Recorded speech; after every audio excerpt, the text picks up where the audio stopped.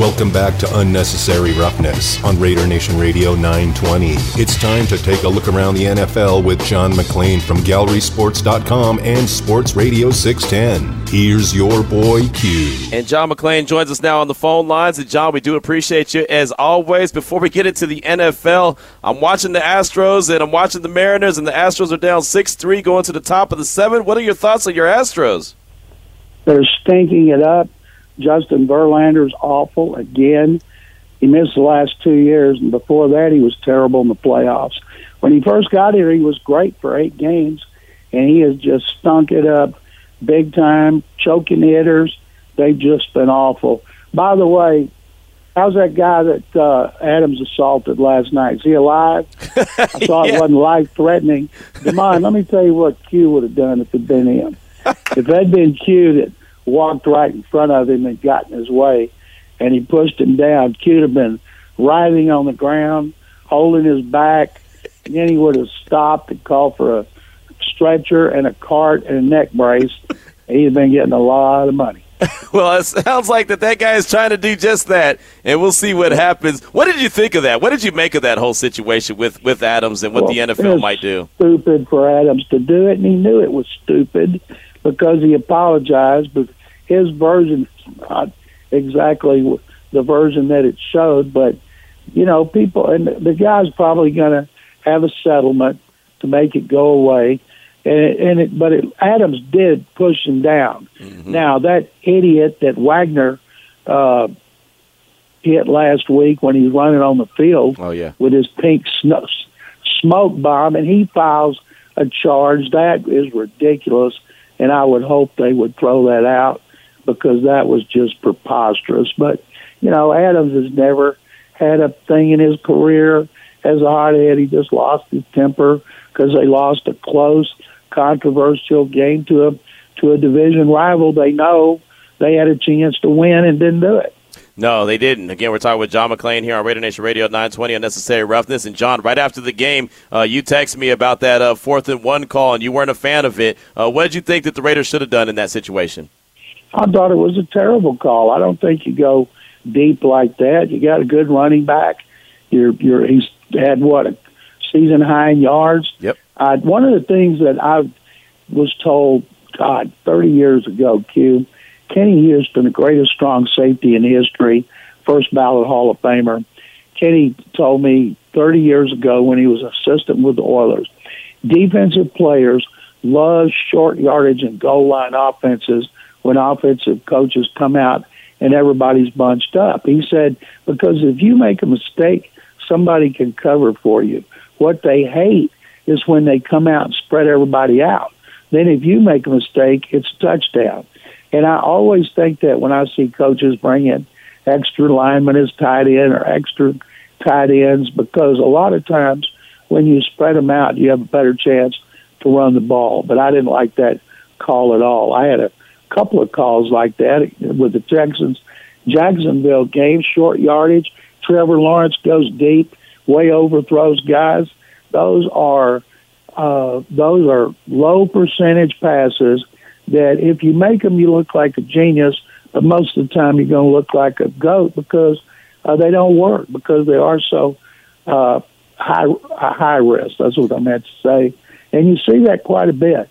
You know, the Raiders could have won that game. The Raiders could be unbeaten. You know it. Yep. Fans know it. The players know it. At some point, it's going to pay off in more wins. They're not going to. They're not going to finish in last place. The Raiders are so much better than the Broncos right now. It's not even funny. Yeah, they just got to find ways to finish games, John, and that's what they haven't done, except for, well, against the Broncos one time. Again, John McClain's our guest here on Raider Nation Radio 920, Unnecessary Roughness. What did you think of the decision to go for 2 following Davante Adams' second touchdown of the game? You see that every once in a while against the Chiefs because coaches don't trust their defense against Patrick Mahomes, and in this case, Mahomes and Travis Kelce. It's hard to believe the Houston Texans were in the playoffs in January of 2020. Now, that was after the 19th season. They led Kansas City 24-0 in the divisional round after they'd beaten Buffalo in the wild card round. And so they're up 24-0, and then the Chiefs scored a couple times. Travis Kelce had 3 touchdown catches in the first half.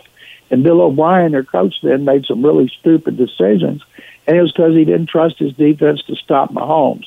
But, boy, you do play defense. And I didn't like that call either.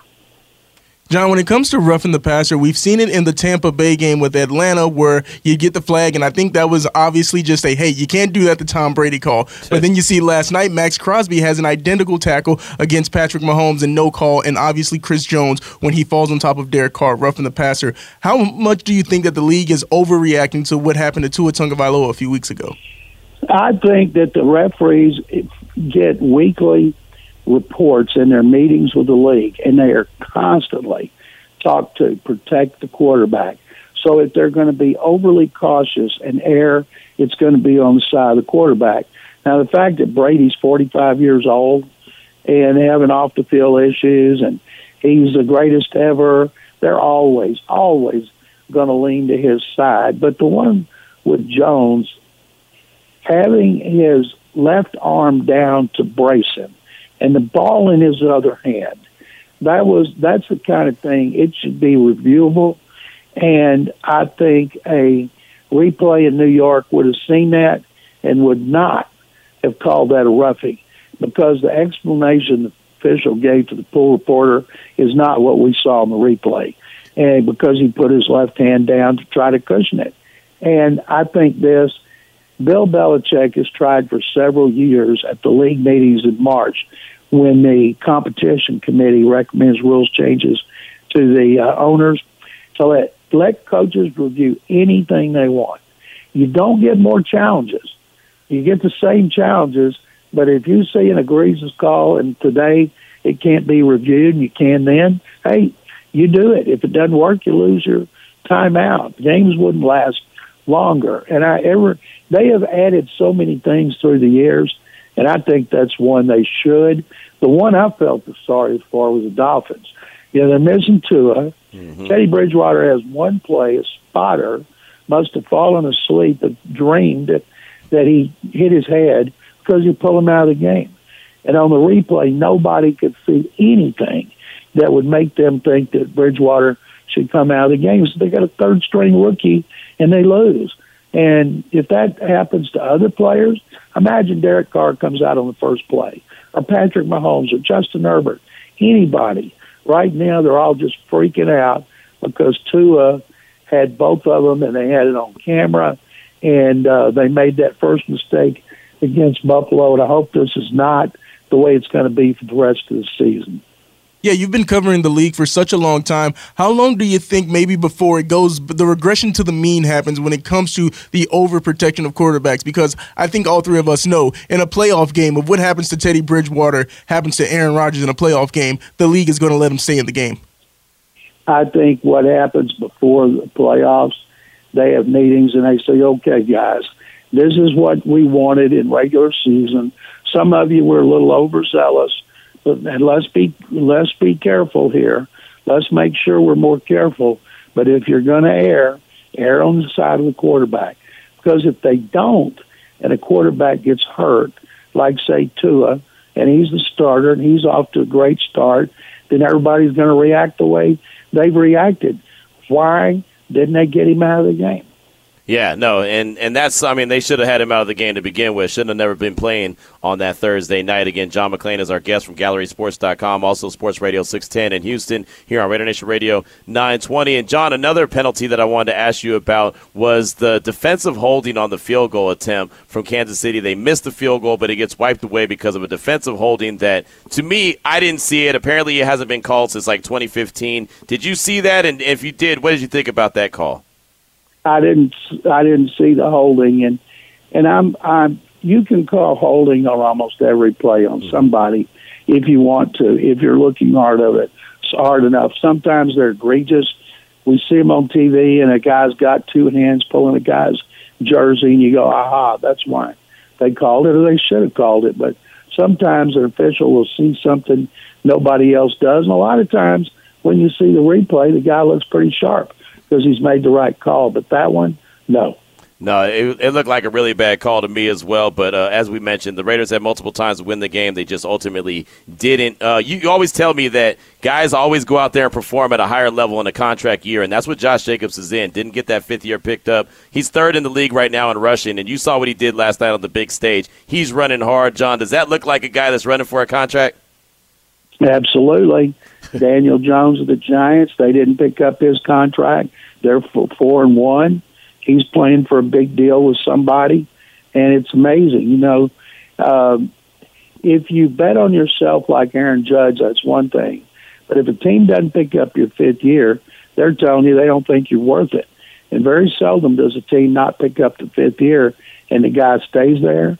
So Josh Jacobs, yes, he's looking for a lot of money that he's expecting. I'm sure his agent is expecting to get it from another team. Then the Raiders are going to have to find a replacement. Well, they went and drafted a couple guys. They have a plethora of running backs right now, but he won't let them get on the field. He's out there, and he's just running the back-to-back weeks, John, with the career high as far as rushing yards go. 144 against Denver and 150-plus last night against the Kansas City Chiefs. What did you think about Matt Rule getting fired after 38 games in Carolina?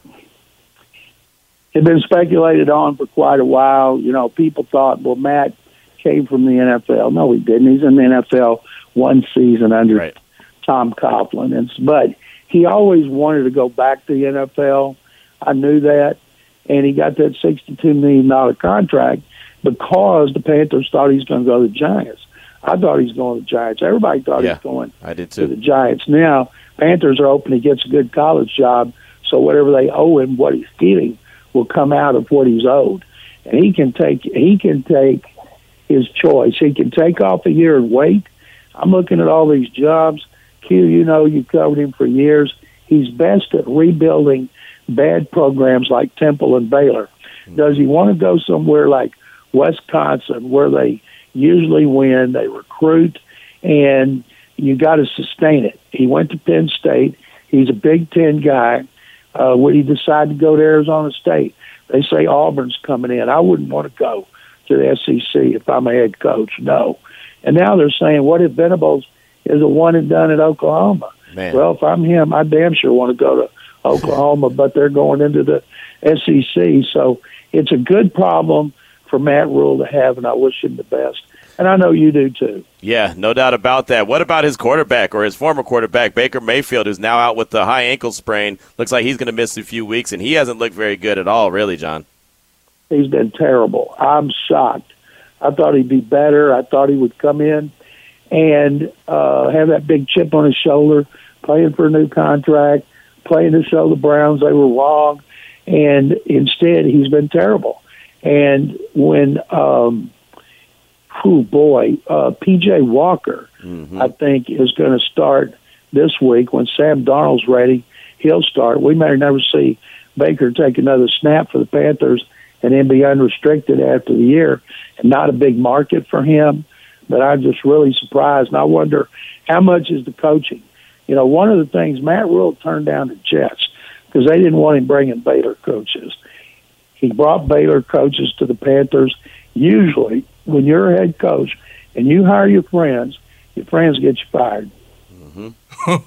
Hey, John, one thing that I wanted to ask you about, because I know that you're a little bit closer than we are in Dallas, Cooper Rush, he's been looking fantastic. Cowboys only have one loss on the season. Is there going to be a quarterback controversy when Dak finally comes back? No, when Dak's ready, he'll play. Now, the controversy could come. What if he came back and lost 2 in a row? Right. Then he didn't play well. He didn't play well in that first game against the Buccaneers, but their offense was terrible in that game. I mean, Dak Prescott's a better quarterback. I keep telling this. The unsung hero is Kellen Moore, the offensive coordinator. He's calling plays, and he's not calling all the same kind of plays for Rush that he calls for Prescott, because Rush is not the athlete or the player that he is, and this might help Kellen Moore get a head coaching job. But right now, they're going to wait till Prescott's 100%. Some teams will wait till the guy's 100%. Then they'll wait one more week just in case the Cowboys have that luxury. They really do. Cooper Rush is doing just well enough, doing what they ask him to do to help that team win games. They're running the ball, and they're playing strong defense, and that's a good recipe for wins. Well, John, what do you got coming out on GallerySports.com? We'll talk about the Texans next week as a preview to the Raiders week coming out of the bye, but what do you got coming out on GallerySports.com? I'm going to be writing 2 Astros columns out of the next 3 days, and I can tell you right now the first one will be very negative. Well, yeah, they're down now 7-3 in the bottom of the 7th. John, great stuff as always, my man. We definitely appreciate you. We'll talk to you next week. Talk Texans and Raiders. I can't believe DeMond didn't ask me about the Titans and their 3-game winning streak. Oh, well, we'll talk about it next week. Thanks, there you guys. go.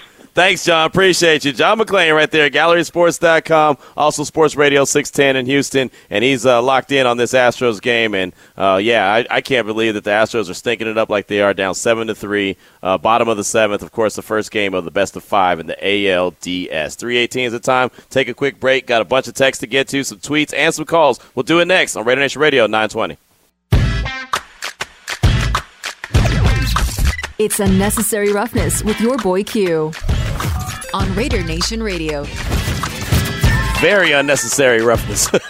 Today is very unnecessary roughness here on Raider Nation Radio 920. DeMond Cotton in the Finley Cadillac Performance Studio. I'm in the home studio as I was over at Raiders HQ earlier today. Head coach Josh McDaniels met with the media. You'll hear a few sound bites from him later on in the show. Matter of fact, I anticipate probably about 10 or 15 minutes we'll play you a few sound bites from head coach Josh McDaniels. Lincoln Kennedy we're expected to talk to at 4 o'clock, and then we'll also talk to our high school football coach of the week, the Tom Flores High School Football Coach of the Week award recipient from Democracy High. So we'll talk to him at 4:30. That's coming up on the show. But got some texts to get to, got some calls to get to. Also wanted to give you a little bit of a roster update. The Raiders PR tweeted out some roster moves. They signed wide receiver Albert Wilson to the active roster from the practice squad. Remember, he's a guy that they signed to the practice squad on Friday when I was at Buffalo Wild Wings. We got that news. So Albert Wilson, we heard from him yesterday. Got a chance to talk to him in the Raiders locker room on Saturday before they left for Kansas City. He's now part of the active roster from the practice squad. They also signed cornerback Tyler Hall to the practice squad, and they signed wide receiver Tyron Johnson, a.k.a. T-Billy. He's back on the practice squad, and released defensive back Darren Evans from the practice squad. And I highlight T-Billy, not that he's done anything all season long, but I remember when he was released on Friday, I remember saying that I thought that there was a good chance that they'd probably let him clear waivers and then he'd come back and they sign on the practice squad. Then when I was in the Raiders locker room on Saturday before they left for Kansas City, myself and Adam Hill saw his locker and saw all his stuff was still in it, including his personal stuff. It's one thing to have your jersey in there. It's one thing to have your pads in there. But when I'm seeing stuff that's like Beats by Dre and this, that, and the other, I'm like, yeah, he's coming back. You know, the anticipation level is that he'll be back. And so T-Billy is absolutely back on the practice squad, and that's just where he has to continue to grind and see what he can do. A lot of fans are always clamoring for T-Billy, but, you know, honestly, he hasn't done anything, right? And I know some people will tell me, oh, well, he can't throw the ball to himself. Well, he hasn't even really had the opportunity to get into the game very much. So that kind of lets you know. And this regime, the one thing I know about them, and this is not them telling me this is just my observation, if you're not great in practice, you're not going to be on the field. You know, and I'm not saying that T-Billy's not great in practice, but I also just don't see him as the guy that I believe is busting his tail to get on the same page with Derek Carr like he needs to be able to build that rapport. So that's just kind of what I saw in training camp. Again, that's not the regular season practice because we're only allowed to see the stretching period and a couple of individual drills, and that's really all. So, but T-Billy, through it all, is back on the practice squad with the team. So there's that. Let me go ahead and get to a couple texts and a couple calls real quick. Matter of fact, let me hit the calls real quick. I know Shields Up's been waiting for a while. Shields Up, welcome to the show. What's on your mind, dude? How things are. Thank you for taking my call. Yes, sir. I hope you and your family are good, and so DeMond. Listen, it's all around. It's 360. It's the play calling. I'm just going to say the same things people have been saying, but just an overview. It's the play calling. It's the execution. We're not playing 4 quarters.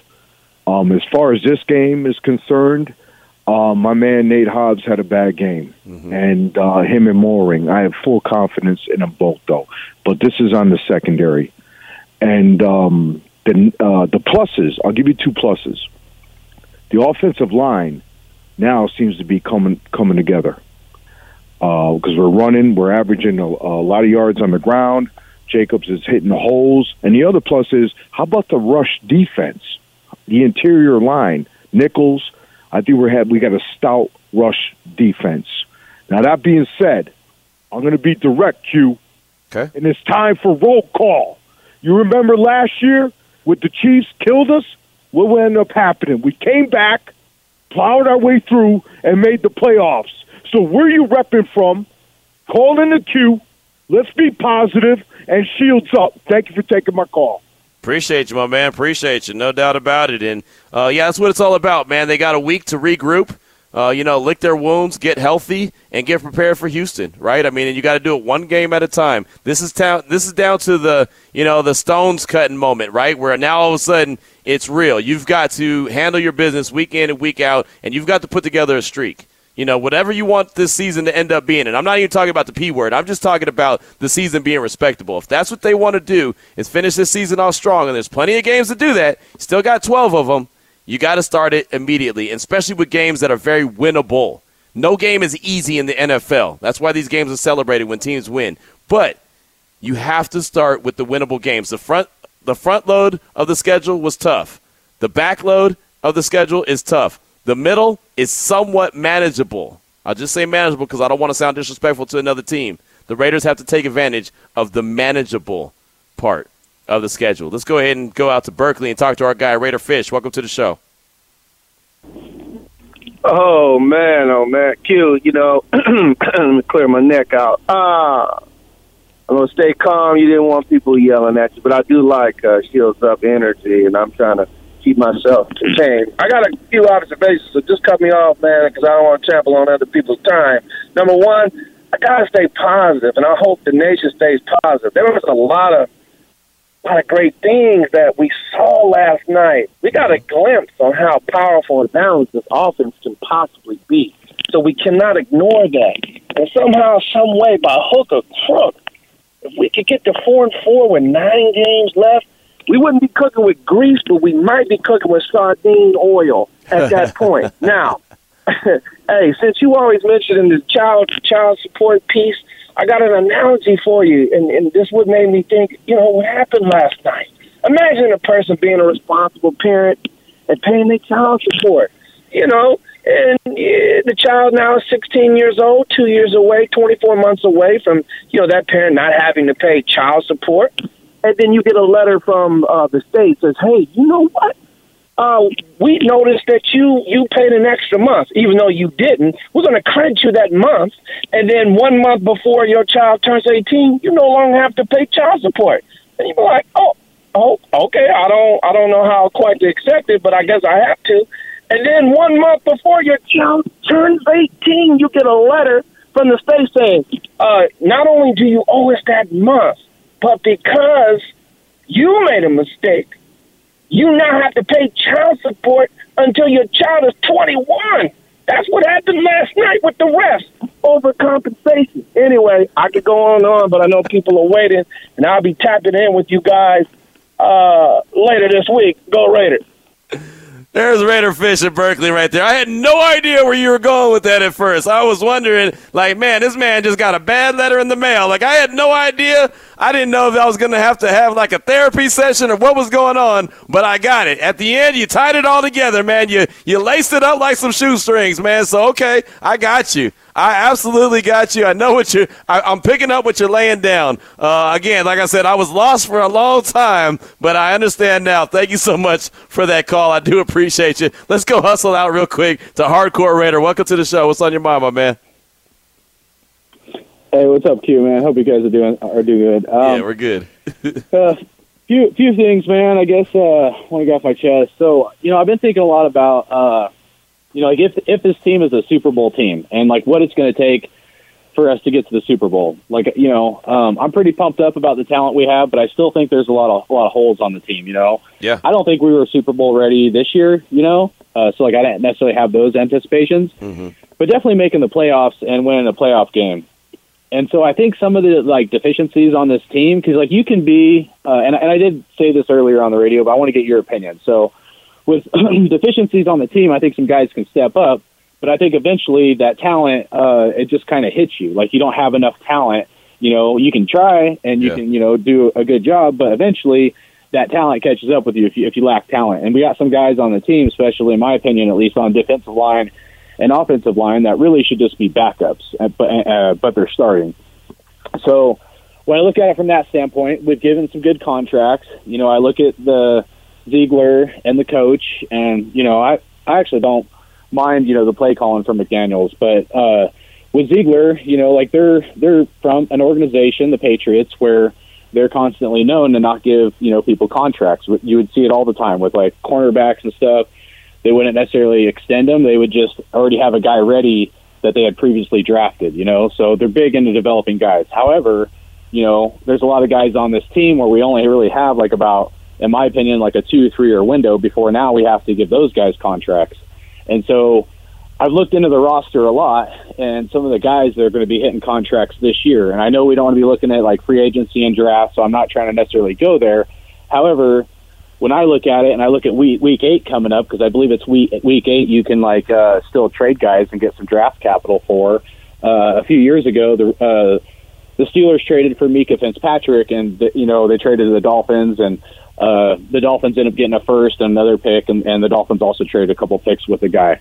But, for me, it's like if I look at some of these guys like Abram, Foster Moreau, Perriman, Farrell, if we're not going to sign some of these guys, they're not going to be on our team. I would think that this staff would be looking into some of these guys to see if we can get any draft compensation for them. That way we can develop our team, because the reality is after we paid Carr and some of these guys, we're not going to be able to pay everybody. I thought Josh Jacobs did an immaculate job. I like to call him the silver bullet because, man, he hits the hole and he's like just a bullet coming out of the cannon. You know what I'm saying?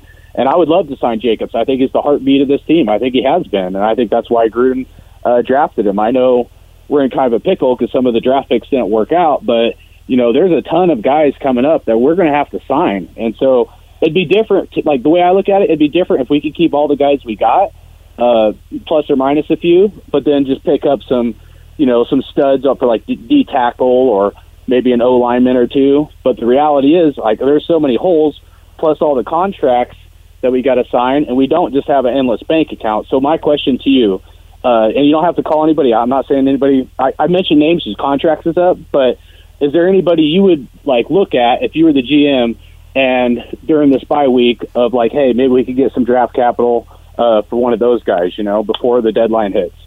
Yeah, and thank you for the call. And I'll tell you right now that I absolutely believe that Dave Ziegler is doing just that, right? I realize that all the players that are on the team right now aren't going to be guys on the team next year, right? And I think that when the new regime took over the squad that they took over, they realized that, hey, all these guys are not our guys. They inherited a team. They only have a handful of guys that are actually guys they brought in. And then obviously the guys that they extended, they believe in moving forward. But I think there's going to be a lot of turnover, and I'm actually surprised that there hasn't been more turnover already. I think that this team is talented, but the one issue that I have, and your strategy may actually work to help this situation, depending on how confident the front office is in their drafting, the way that they draft each and every year, is the Raiders have a lot of top-end talent, but they don't have a lot of depth.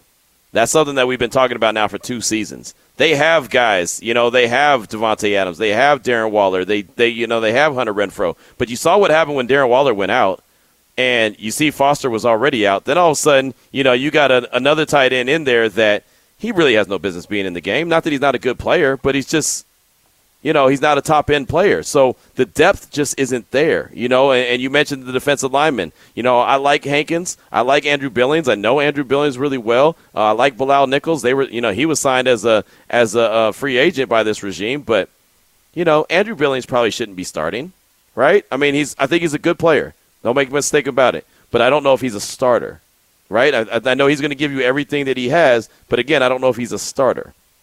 I look at a guy like Rock Ya-Sin. I think he's a good player. I think he underachieved in Indianapolis. He's on a 1-year deal. I think Nate Hobbs is exceptional. He had a bad game, right? Amik Robertson, he's a guy that I think has the ability to continue to get better. He didn't have a great game last night, but it looks like the game is starting to slow down to him, so he's a guy to pay attention to see if he can continue to develop. If he can, then the Raiders have them something. there's a lot of questions. I like the way that John Abrams been used this season. I really have. I like the way that he was used last season until he got injured. I think that that's the ideal way to use him. So, but if they don't see a future, to your point, if they don't see a future in some of these guys, and I don't know exactly who they are, then, yeah, I think that it would make a lot of sense for them to go and try to move them before the trade deadline, try to get some capital for them, and hope that the guys that are behind them currently can just fill that void. I think you're going to see a lot of turnover in the next couple seasons with this team as Dave Ziegler, Champ Kelly, and company continue to mold this and put this into what they are looking for, right? And look, that's what businesses do, right? If you have a new boss that comes in, at some point, he's going to want to put, or she's going to want to put that job in the image of him or her likeness, right? I mean, that's just reality.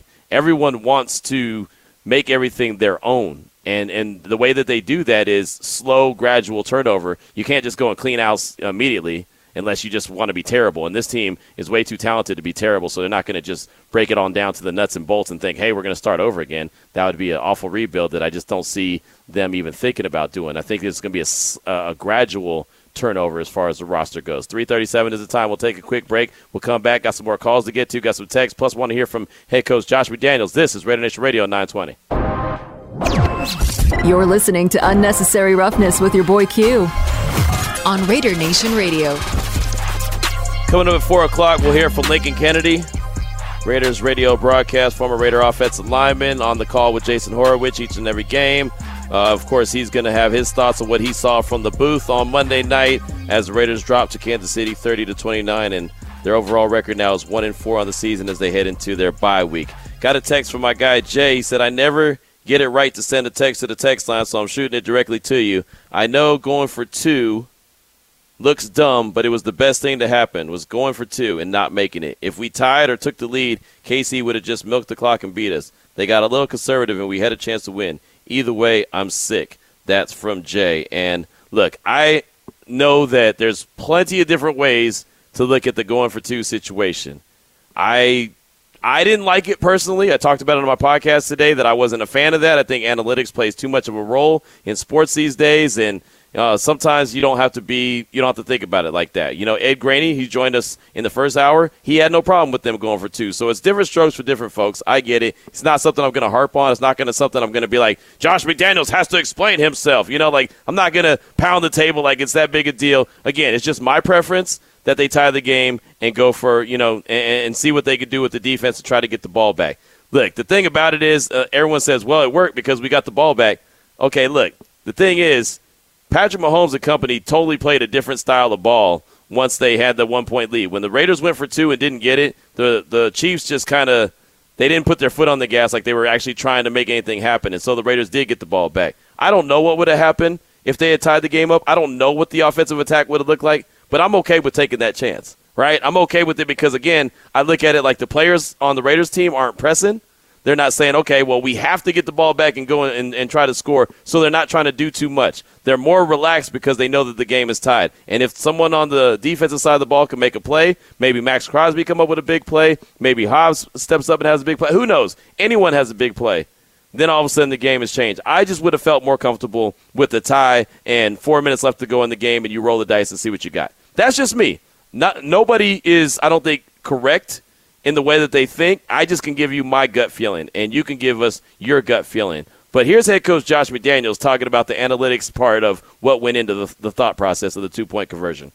We are certainly aware of the analytical portion of the data that's available to us. I think at some point, your feel for the game is not, unimportant.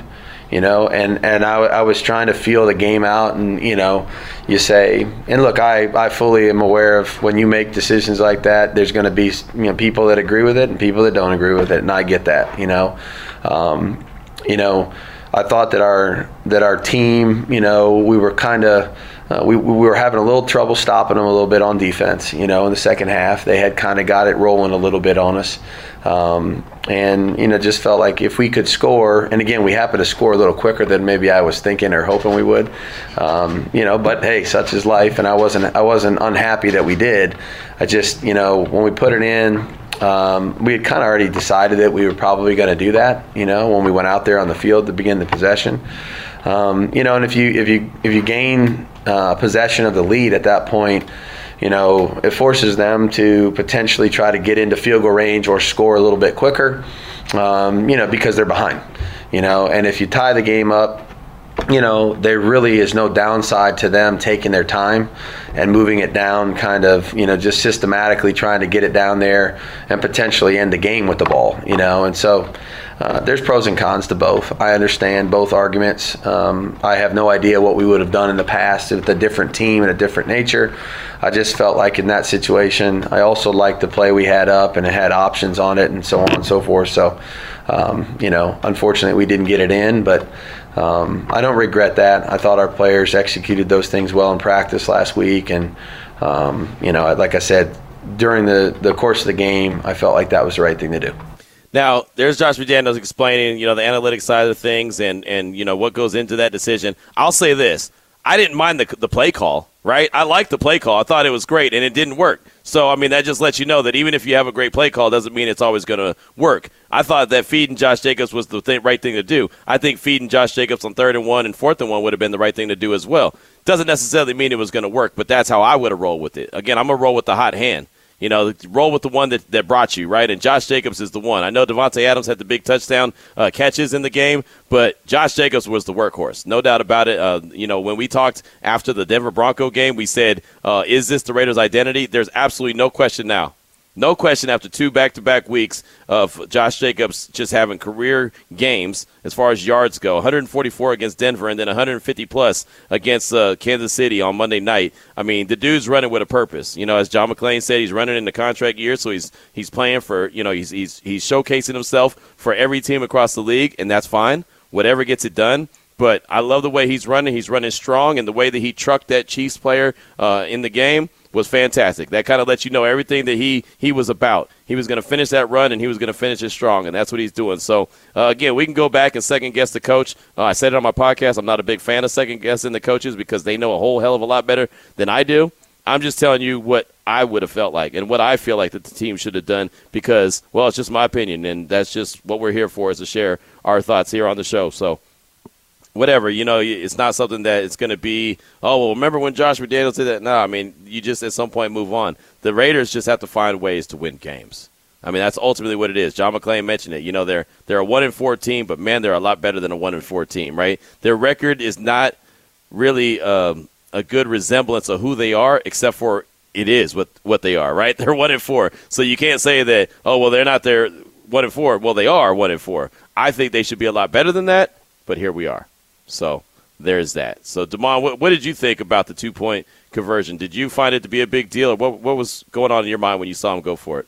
Not a big deal to me. I mentioned it to you as we were watching the game. Hey, that's the type of play that John Harbaugh would make. And I was looking at it through the lens of what's Josh McDaniels going to say, and it's probably going to sound something similar to what something John Harbaugh would say, and it did. It's not so much the analytics, but it's the feel of the game. And I like that he said on that possession, that start of the possession, that the team knew, hey, if we score right here, we're going for 2 automatically. Right. That's already that was the plan. It's not some spur of the moment. It's not, hey, Josh McDaniels trying to outsmart them.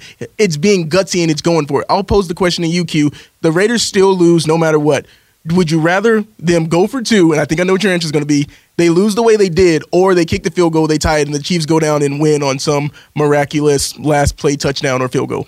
Yeah, I would personally prefer them to tie the game and then, try to stop the Chiefs. And I know they weren't that successful at doing it, but I feel like, hey, you got one possession to keep them out of from scoring at all, right? And I would be okay with that. But again, I get it, right? So, again, there's really no right answer. I just know what my gut feeling tells me. For me, it was good to see the coach be gutsy because I know that the season, we all know that, hey, it doesn't matter. They have to play the games, but the schedule gets a little bit easier after this game. So for me, I tweeted about it. This was Josh McDaniels' kitchen sink game. Hey, we're throwing everything at him and the kitchen sink. And it just didn't work out in the Raiders' favor. But I do think that if they would have won that game and they have the 2 wins, 2-game winning streak going into the bye, it's a totally different story. We all know that. But I do like the plays that he called in the decision-making. I'm not questioning Josh McDaniels' decision-making because I do think that he put the team in the right places to win that game.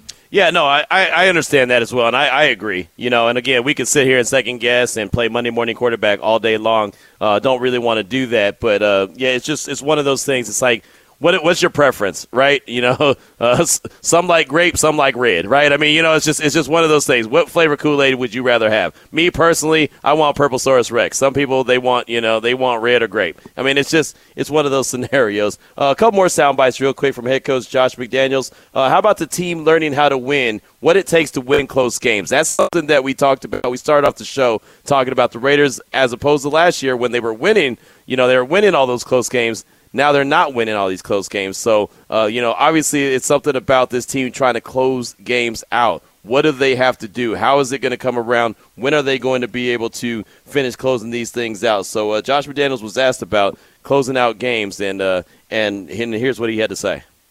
I think it's becoming more clear to him. Again, I think experience and actually getting it done under pressure gives you confidence that you can do it again, and we did some of those things a week ago against Denver, and we had our chances yesterday. Nobody can sit here and say we didn't have opportunities last night. That's not a true statement. So we had every opportunity to really do a good job of trying to win the game, whether that was get further ahead after the first half or come from behind and close the game out somehow, some way on offense at the end of the game. So I don't think anybody here is discouraged about the fact that we're not close. I think now it's about what do we need to do in practice? What do we need to do, carry it over to the games to be able to really make the plays that are winning plays at the end so that we have an opportunity to, close out, a lot of these close games, because that's what the NFL is. It's a lot of close games every week, and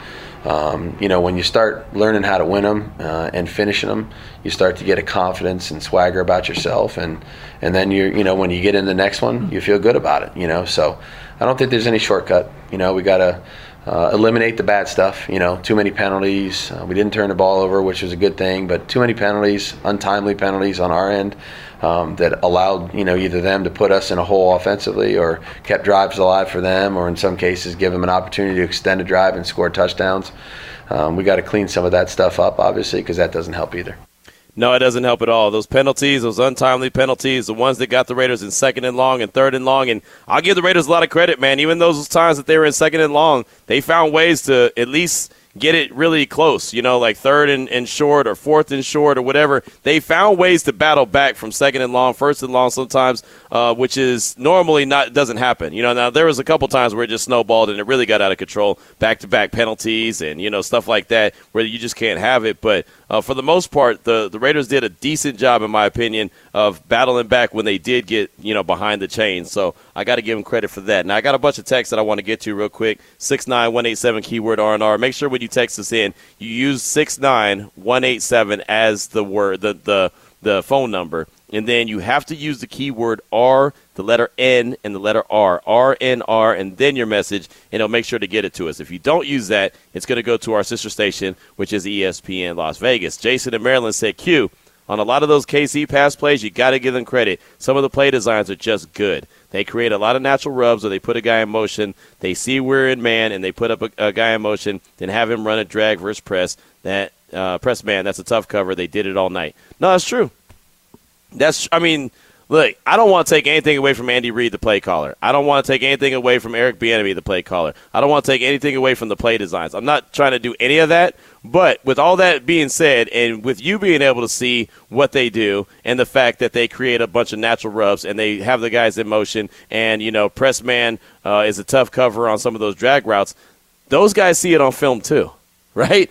Patrick Graham and the defensive coaches, they all see that too. So if you know that that's coming, you've got to find a way to at least be able to, okay, when you see this look, what do we talk about film study all the time? When you see this look, you know what's coming. Yes, I know they get very creative with some of their play calls, but, man, at times you've got to be able to diagnose something as, okay, I know what's coming. Jerron Harmon talks about it all the time. Film study has put him in position where he can make plays. So that I agree with you 100% with the play call and the way that the Chiefs line things up. But at some point, man, Travis Kelce in the red zone is an absolute monster. They've got to find a way to at least put some hands on him, at least get physical with them on the line of scrimmage to create something, right? especially down there by the red zone. When you're up there inside the 5, you really have an opportunity to go ahead and put some hands on them. And they just didn't do it enough, in my opinion. Got multiple texts from Corky Williams Sr. He said Raiders did all that last night without Waller. If you ask me, I think the Chiefs are spooked. I don't think the Chiefs are spooked out of anything in the league. I honestly don't. I think the Chiefs believe, if anything, I think the Chiefs, their eyes were open last night like, oh, wait, this Raiders team is really a lot better team than we thought. But I don't think that they're spooked or shook about any team in the league. I think that they're very confident in what they do. Also, Corky said every loss the Raiders have is suffered from themselves. I agree with that 100%. And penalties were the Raiders' downfall last night. It was a combination, but the penalties sure didn't help. That's for sure. And I do think, like you said, every loss they've suffered is on themselves. I think that they've beat themselves each and every loss that they've had as they're 1-4 on the season. One more text, Q, and this is from the 904. Q, I think that our problem with losing these close games is the lack of being in the new offense. I keep saying that it just looks like the offense is running slow. And, yeah, I mean, I hate to use that as an excuse. I really do, because you put up 30 points or 29 points in a game and you got up 17-0, and it didn't look like the offense was moving slow then, right? It looked like the offense was moving just fine, even though the offensive line was still struggling at times. Dylan Parham probably had his worst game as a pro, and that's just what's going to happen as a rookie. Those kind of things are going to happen. It was looking fine when they were up 17-0. It's just the fact that teamer penalty, in my opinion, was huge. Gave them an extra 3 points at the end of the first half, not to mention they were getting the ball coming out of the locker room, and that's a double whammy, double dipping, and they were able to score. So all of a sudden you look up, and you're up 20-7, and then also you look up, it's 20-10. Then all of a sudden it's 20-17. You're like, whoa, what the hell's going on? And just quick, fast, and in a hurry, the Chiefs are back in the game. So we'll get back to your text, 69187, keyword R&R, and we'll also get some calls after we talk to our good friend Lincoln Kennedy from the Raiders radio broadcast. He'll join us next. This is Raider Nation Radio 920.